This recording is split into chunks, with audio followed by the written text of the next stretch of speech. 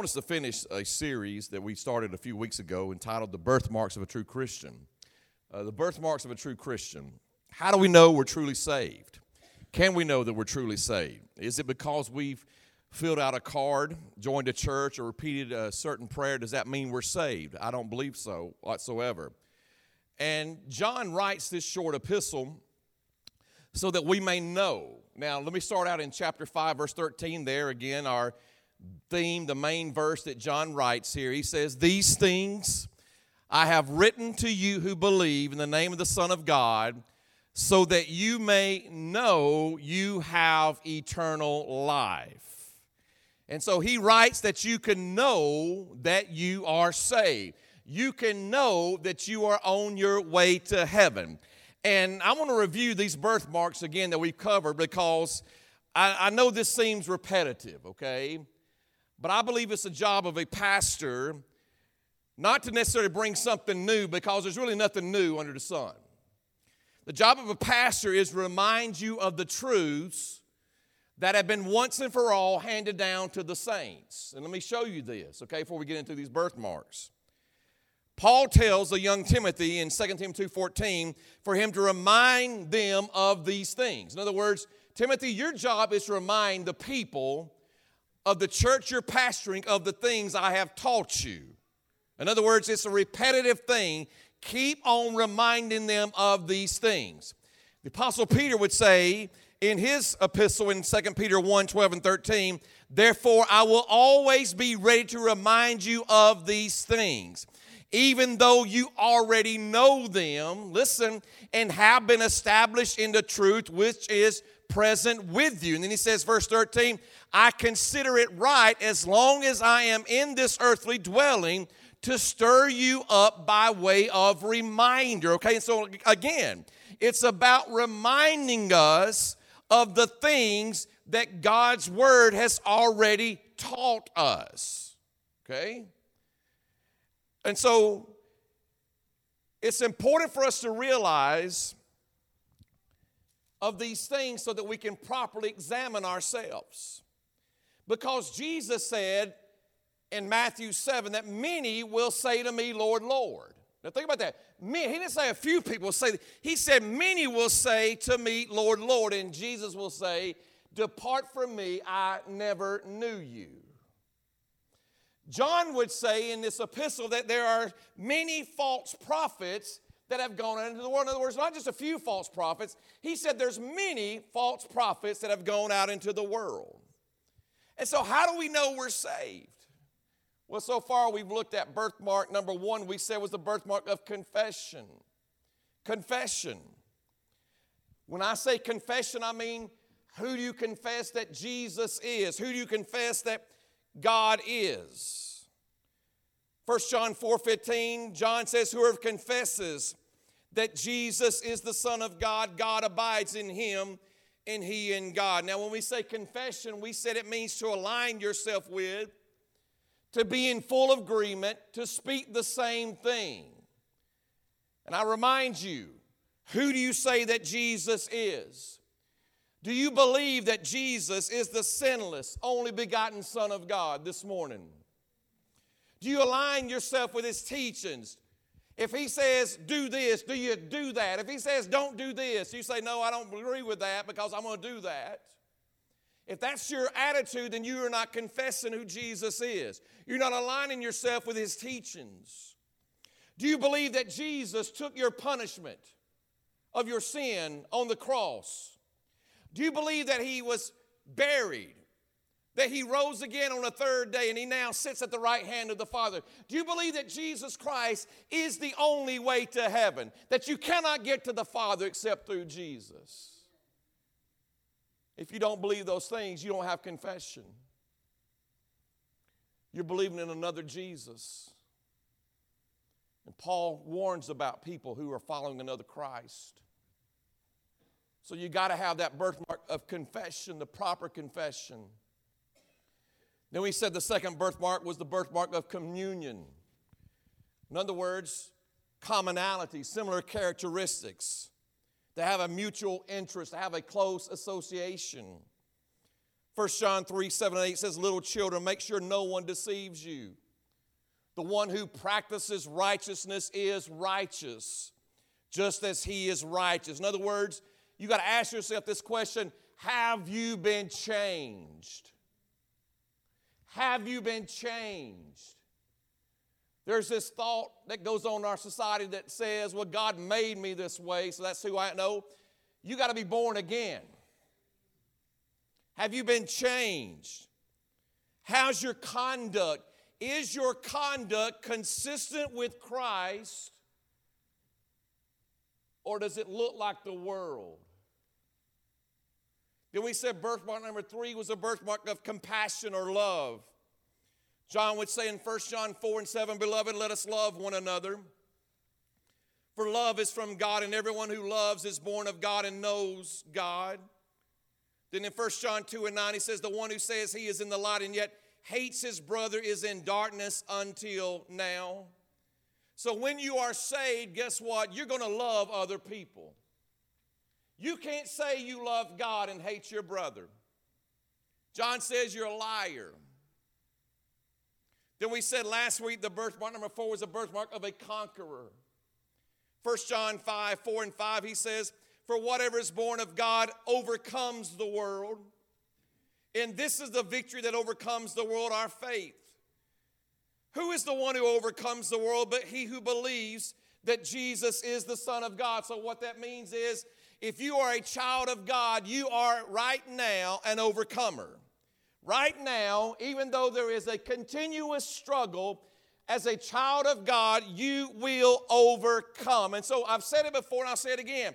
Listen, we're not talking about you get 2 out of 3 of these and you're good, or 3 out of 4. No, when you're a child of God, you've got the right confession, you've got the right communion, you've got the right compassion, and you are a conqueror right now as a child of God. And let me say, all of these birthmarks as a child of God are manifested in us by the Holy Spirit. Let me show you this, okay, before we get to our 5th one.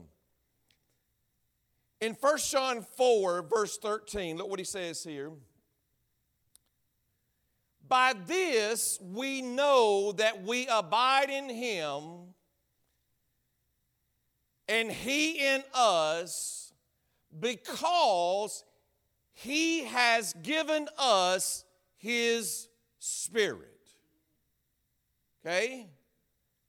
By this we know we abide in him, and he in us, because he has given us his Spirit. Paul would say in Romans 8:16, the Spirit himself testifies with our spirit that we are children of God. Understand that. So the Holy Spirit is the one that is producing these birthmarks in our life. I want to show you this. Let's look at, again, confession. Paul would say in 1 Corinthians chapter 12, verse 3, listen. Therefore I make known to you that no one speaking by the Spirit of God says, Jesus is accursed, and no one can say Jesus is Lord except by the Holy Spirit.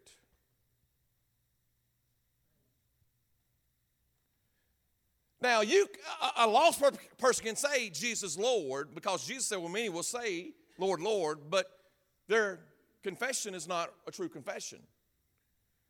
Because only through the power of the Holy Spirit can you say that Jesus is truly your Lord.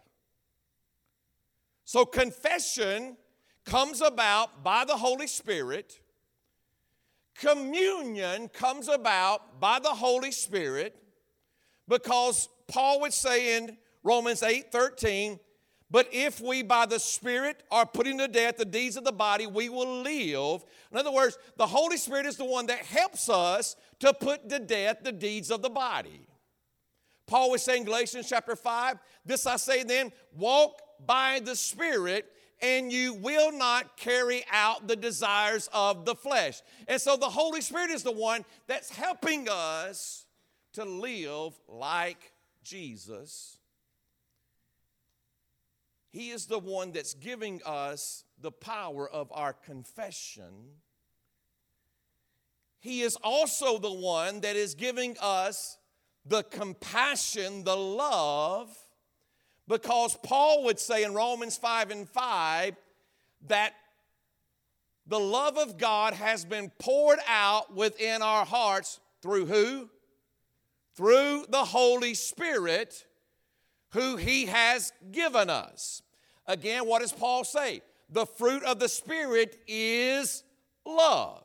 And so when you are walking in the Spirit, being guided by the Spirit, being led by the Spirit, you are going to love those that are unlovable. It's not something you can produce on your own. It's only something that God produces inside of us by the power of the Holy Spirit. So where does our confession, where does our communion, where does our compassion come from? It's called the Spirit of God that abides inside of us. And the last one we looked at, conquering. Where does that come from? Well, John would say this, and we touched on this last week. In 1 John chapter 4, verse 4, he says, you are from God, little children, and have overcome them. Why? Because greater is He who is in you than he who is in the world. Greater is He who is in me than he that's in the world. And Paul would say this in Romans chapter 8, 9 through 11. However, you are not in the flesh, but in the Spirit, if indeed the Spirit of God dwells in you. But listen what he says here. But if anyone does not have the Spirit of Christ, he does not belong to Him. That's what John is saying in 1 John. We just mentioned. By this we know that we abide in Him and He in us, because He has given us His Spirit. And then he says this, verse 10. Listen, we need to understand this. If Christ is in you, though the body is dead because of sin, yet the Spirit is alive because of righteousness. In verse 11, he says, but if the Spirit of Him who raised Jesus from the dead dwells in you, He who raised Jesus Christ from the dead will also give life to your mortal bodies through His Spirit who dwells in you. Now understand this. Do you realize the same Spirit that raised Jesus Christ from the dead lives inside of you as a child of God?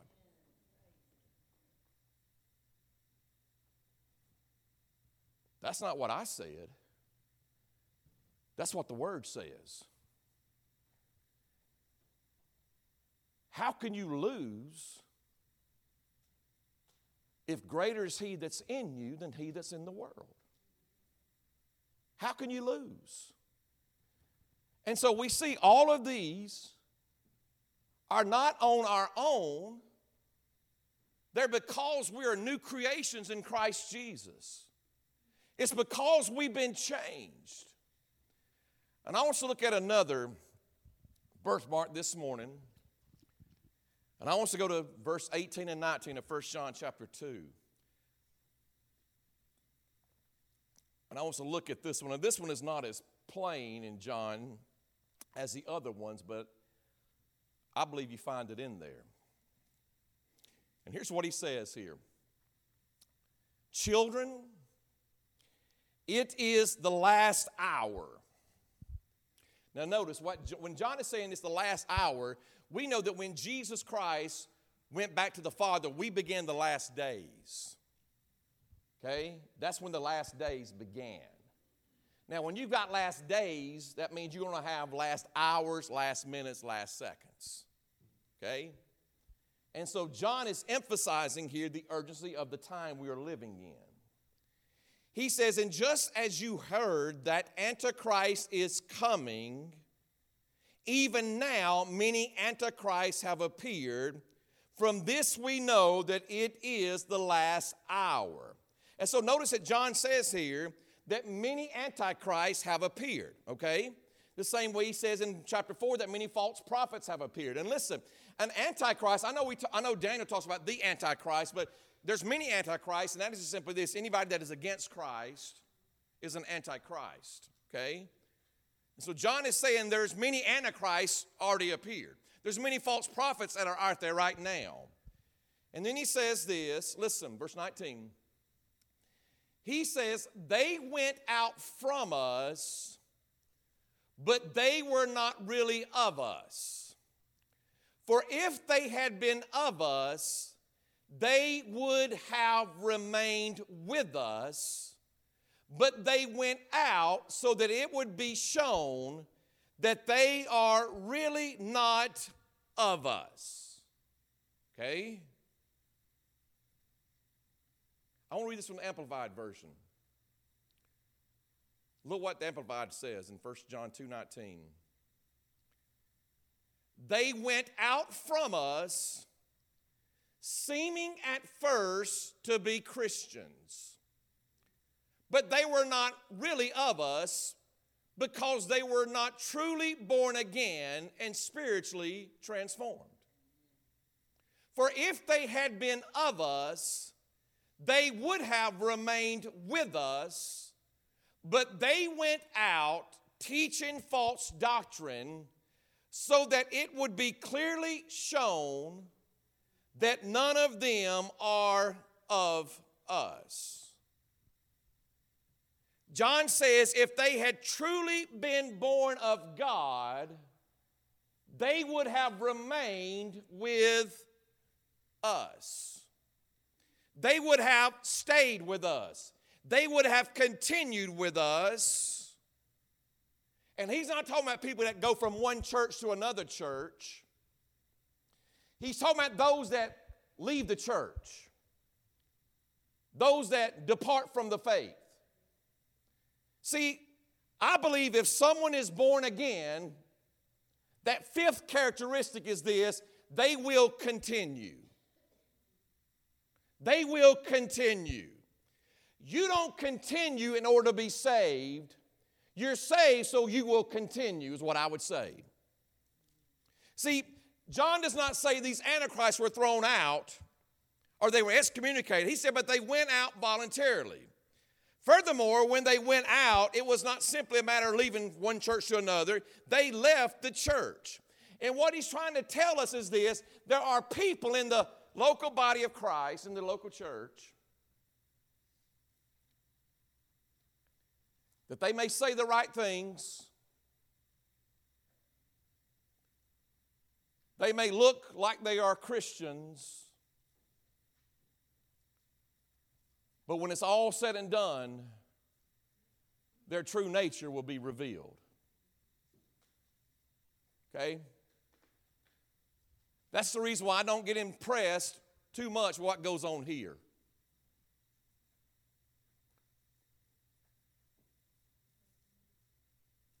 Because anybody can get right here and do something,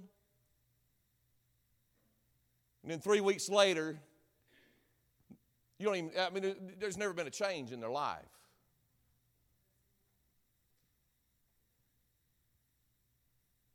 And I believe if you're a child of God this morning, you're going to continue. Now, I've got some scriptures to back this up.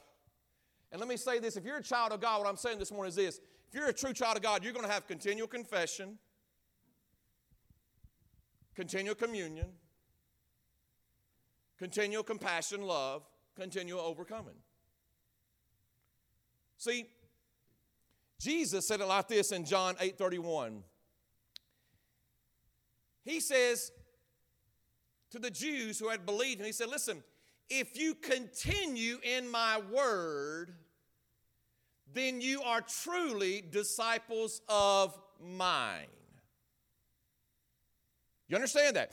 He didn't say if you got excited about the word on a Sunday. He didn't say if you made some noise on a Sunday about the word.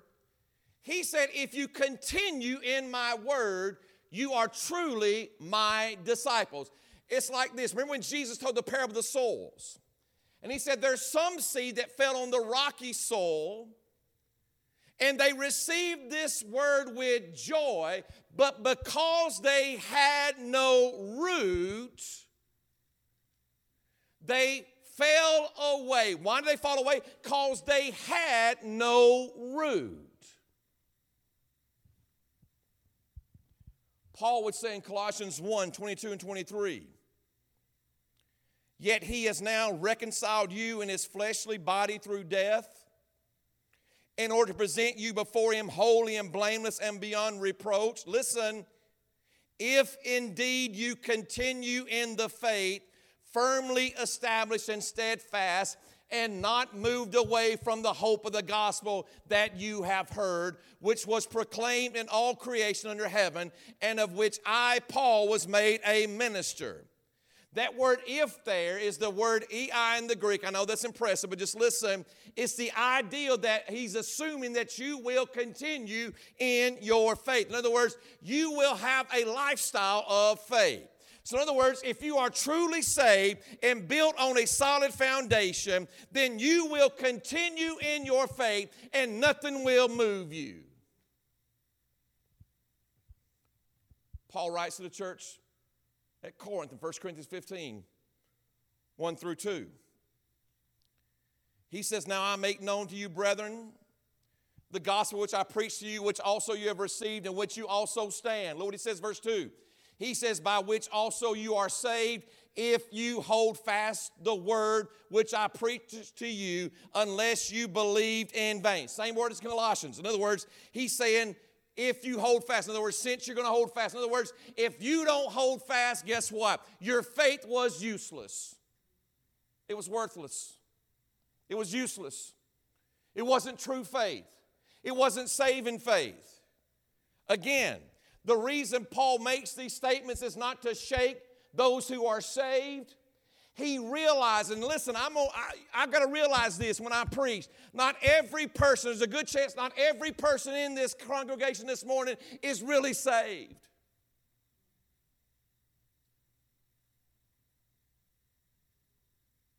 You just can't assume everybody's on their way to heaven. Because there's no doubt there are some sheep and there's some goats. There's some wheat, there's some tares. And so when Paul is writing this, he is not trying to shake those that are wheat, those that are sheep. He's trying to help us understand that if you are a tare, you better be careful. You better examine yourself to make sure you are truly in the faith. I want to look at why I think we will continue as a child of God this morning. There's three things why you will continue as a child of God. The first one, I would say this, is the greatness of His grace. The greatness of His grace. Do you realize that the reason why you're saved today is not anything you have done within yourself? Paul would say in Ephesians chapter 2, verse 8 and 9. Go back to verse 5 first. Look what he says here to get us a better description of ourselves. He says, even when we were dead in our transgressions, we were made alive together with Christ. By grace you have been saved. Verse 6, and raised us up with Him and seated us in heavenly place with Christ Jesus, so that in the ages to come He might show the surpassing richness of His grace in kindness toward us in Christ Jesus. Then verse 8 says, for by grace you have been saved through faith, and that not of yourself, it is a gift of God, not as a result of works, so that no one may boast. You were dead in trespasses. You were dead in your sins. But God, in His grace, saved you. You weren't looking for Jesus because he wasn't lost. He was looking for you. When Saul was on the road to Damascus, he wasn't looking for Jesus. He was looking to kill Christians. When God came to him in a vision in a loud voice and said, Saul, Saul, why are you persecuting me? And he said, Lord, who are you? I don't know who you are. And he said, I am Jesus Christ of Nazareth, whom you are persecuting. Do you realize that salvation is a gift? It's not something you earn. It's not something you can work yourself up and receive. The legalist says you're saved by grace but kept by yourself. No, you are saved by grace. You are kept by God's grace. That's what saved me, was grace. But there's not only saving grace in my life right now, there's sustaining grace. What is sustaining grace? It means to hold up, to nourish, to furnish the means of living. Paul would say in Romans 5:2, through whom also we have attained our introduction by faith into this grace in which we stand. Right now, on September the 3rd, 2023, I am standing in God's grace. And the only reason I'm standing today is because of God's grace. See, sustaining grace enables us to continue when circumstances don't change. Sustaining grace releases supernatural strength to keep on going in the midst of the pain, the suffering, and the loss. Now listen. There's an old song we used to sing that said, I'm going to wear a robe and crown. And one of those lines in that song says, I'm going to sit down beside King Jesus and tell him how I made it over. Baloney. You're not going to tell Jesus anything.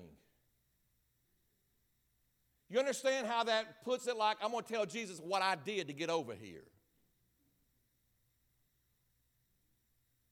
How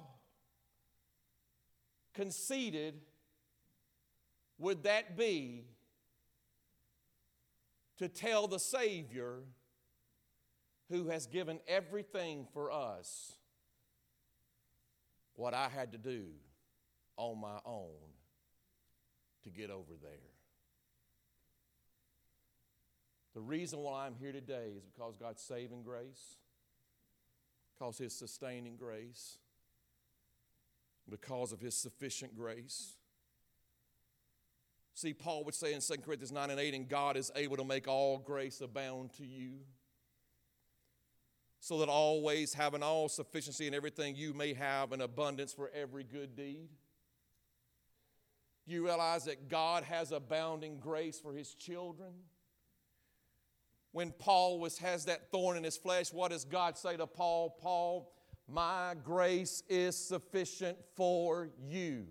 And I'm here to tell you the same grace that was sufficient for Paul is sufficient for you today. It's sufficient. There will be grace to stand for Him. There will be grace to serve Him. There will be grace to live for Him. There will be grace to die for Him. There will be grace to face whatever we need to face in the future for Him. There will be grace, amazing grace, matchless grace, marvelous grace for every bump in the road of life. The only way you're going to make it to heaven is by God's grace.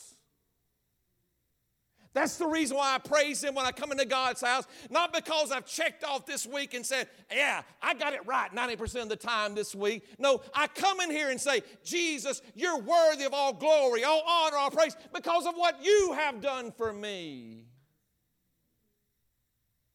And I'm here to tell you, the reason why I believe I'm going to continue is because the greatness of God's grace. I'm not talking about cheap grace. I'm not saying that you can live any way you want to live and you go to heaven. No, I'm saying if you're really saved, you're going to have the right confession. You're going to have the right conduct. You're going to have the right love. You're going to conquer and you're going to continue because of God's amazing grace on your life. That's reason number one. Reason number 2 is because of the superiority of his power. The superiority of his power. Now look at Jude 1:24. Look what Jude says. He says, now unto him who is able to keep you from stumbling and to make you stand firm in the presence of his glory, blameless and with great joy. Now, my question is this: who is able to keep us from stumbling? Him. Who is him? It's God.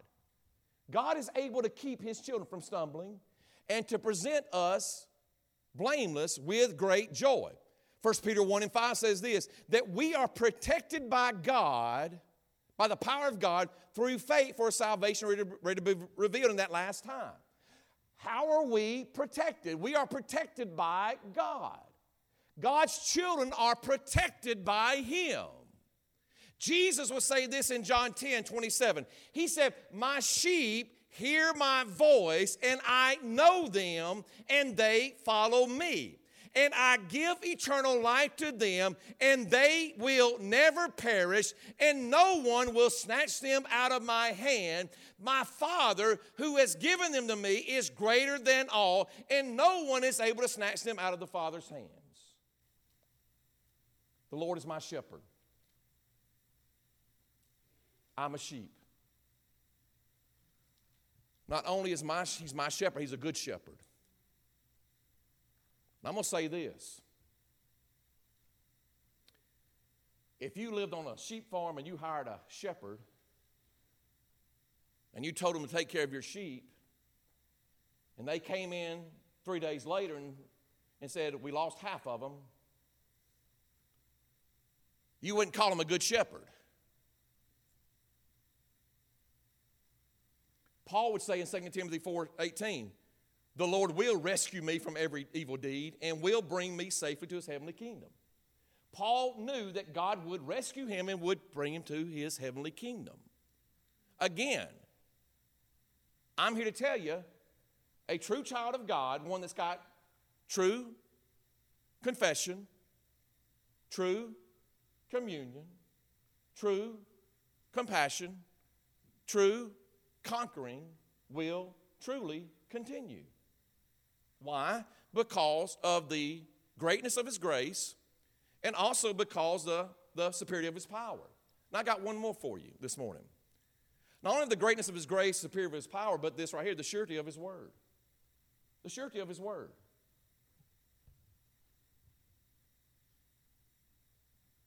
That song the choir has started singing the last few weeks. I'm going to make it. I'm going to make it.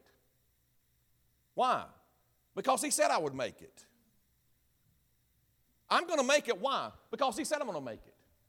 Now, you may not can trust God enough to accept him at his word, but I just trust God enough that if he says something to me, I just accept him at his word. When he says, you're going to make it, Rodney, I believe I'm going to make it because God cannot lie. Now, I don't have confidence in myself. I've done told you, listen, if you find my garage door opener, let me know where it's at because I've lost it for 3 weeks. Got locked out of the house this past Tuesday. I don't have confidence in myself to get there. I don't have the strength. I don't have the courage. I don't have the wherewithal on my own to make it there. But I do know this, that I am confident of this very thing, that he that began a good work in me, he will perform it until the day that Jesus Christ calls me home. And let me tell you something. Who began the good work in you? Did you begin it? No, you didn't. He began it. Paul would say in Philippians 2:12-13, so then, my beloved, just as you always obeyed him, not only in my presence only, but also much more in my absence, work out your own salvation with fear and trembling. And listen, verse 13, for it is God who is at work in you, both to will and to work for his good pleasure. In other words, who is working in you? God. You're not working by yourself. My partner on this journey is God himself. One translation says like this, that he has given you the power and the will to do His work. Who's giving you the power? God is. Who's giving you the desire? God is. Who's the author and finisher of our faith? Jesus is. And I'm here to tell you, listen, God will finish what He starts. You see it in creation. When God created this world, what did He say on the sixth day? It is finished. You see it in salvation. God had a plan of salvation before the foundation of the world. Jesus Christ, the Lamb of God, slain before the foundation of the world. Jesus came to this earth, walked on this earth, lived a sinless life, hung on a cross. And what does Jesus say in John 19? He says, it is finished. The plan of salvation is finished. You see it in creation. You see it in salvation. You see it in history. We can look at this world and see that history is about to wrap itself up in this world. God finishes what He starts. Romans 8:30. Look what Paul says about us as His children. Those whom He predestined, that just simply means to mark out a path. He also called. Those He called, He also justified. What does justified mean? Justified deals with your past. Justification is a legal matter. It's a one-time act where God declares someone not guilty. We have been justified by faith. He said not only are we justified, He says we are also glorified. Understand that. What is glorification? It's the moment you get your new body. And what Paul is saying is we've already been justified. We've already been glorified.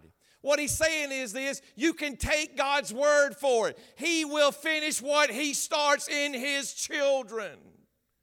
Again, it's not about me. It's not because I trust in myself. I don't trust in myself, but I trust in my Savior who died for me, who is working on the inside of me, that He's going to give me the grace to continue through. Again, understand this. Salvation deals with your past. In justification, it deals with your present in sanctification, but it also deals with your future in glorification. And I'm not saying whatsoever that everybody that says they're saved are saved because they're not.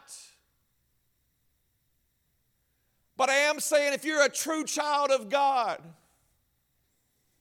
and you've got the birthmarks of a child of God, you've got this continuous confession.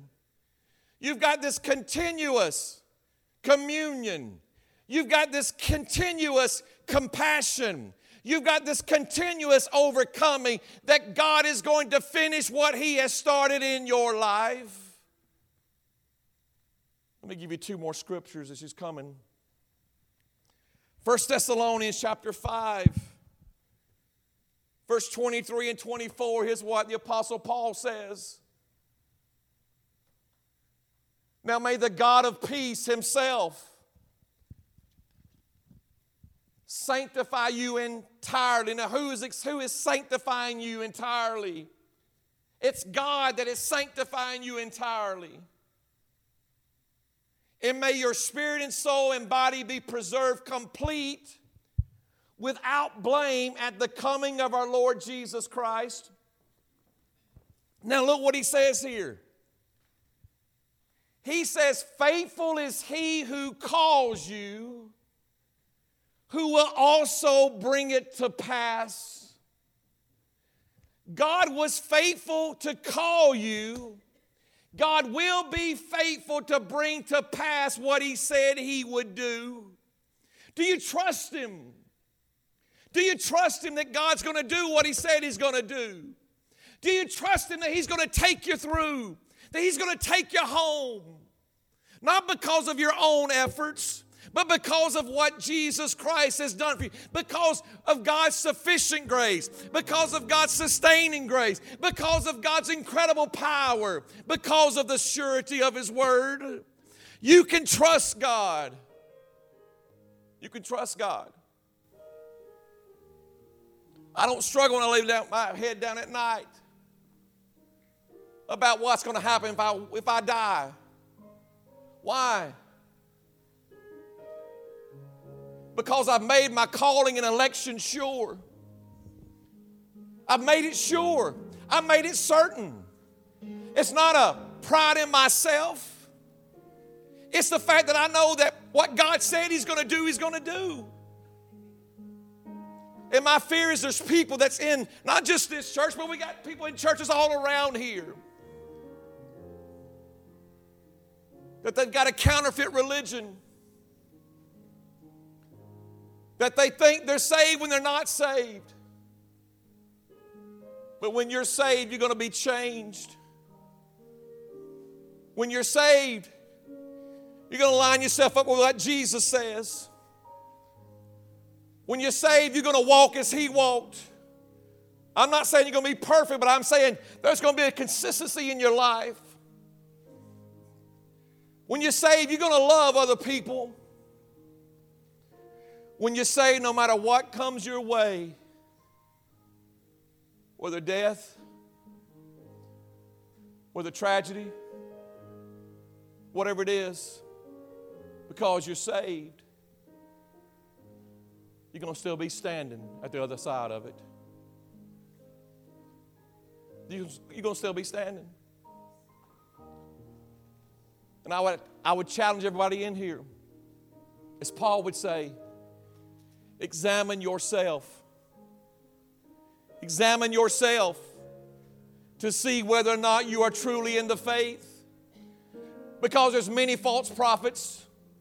There's many antichrists. There's many people that are deceived and thinking they're on their way to heaven when there's absolutely no evidence in their life that they've been changed, that they've been turned into a new creation in Christ Jesus. But when you're saved, you're a new creation. Old things are passed away. All things become new to you. And God gives us eternal life. And that eternal life is just not some pie in the sky. It's for every day of our living down here. That we can trust Him, that we're in His hands. Can we stand this morning?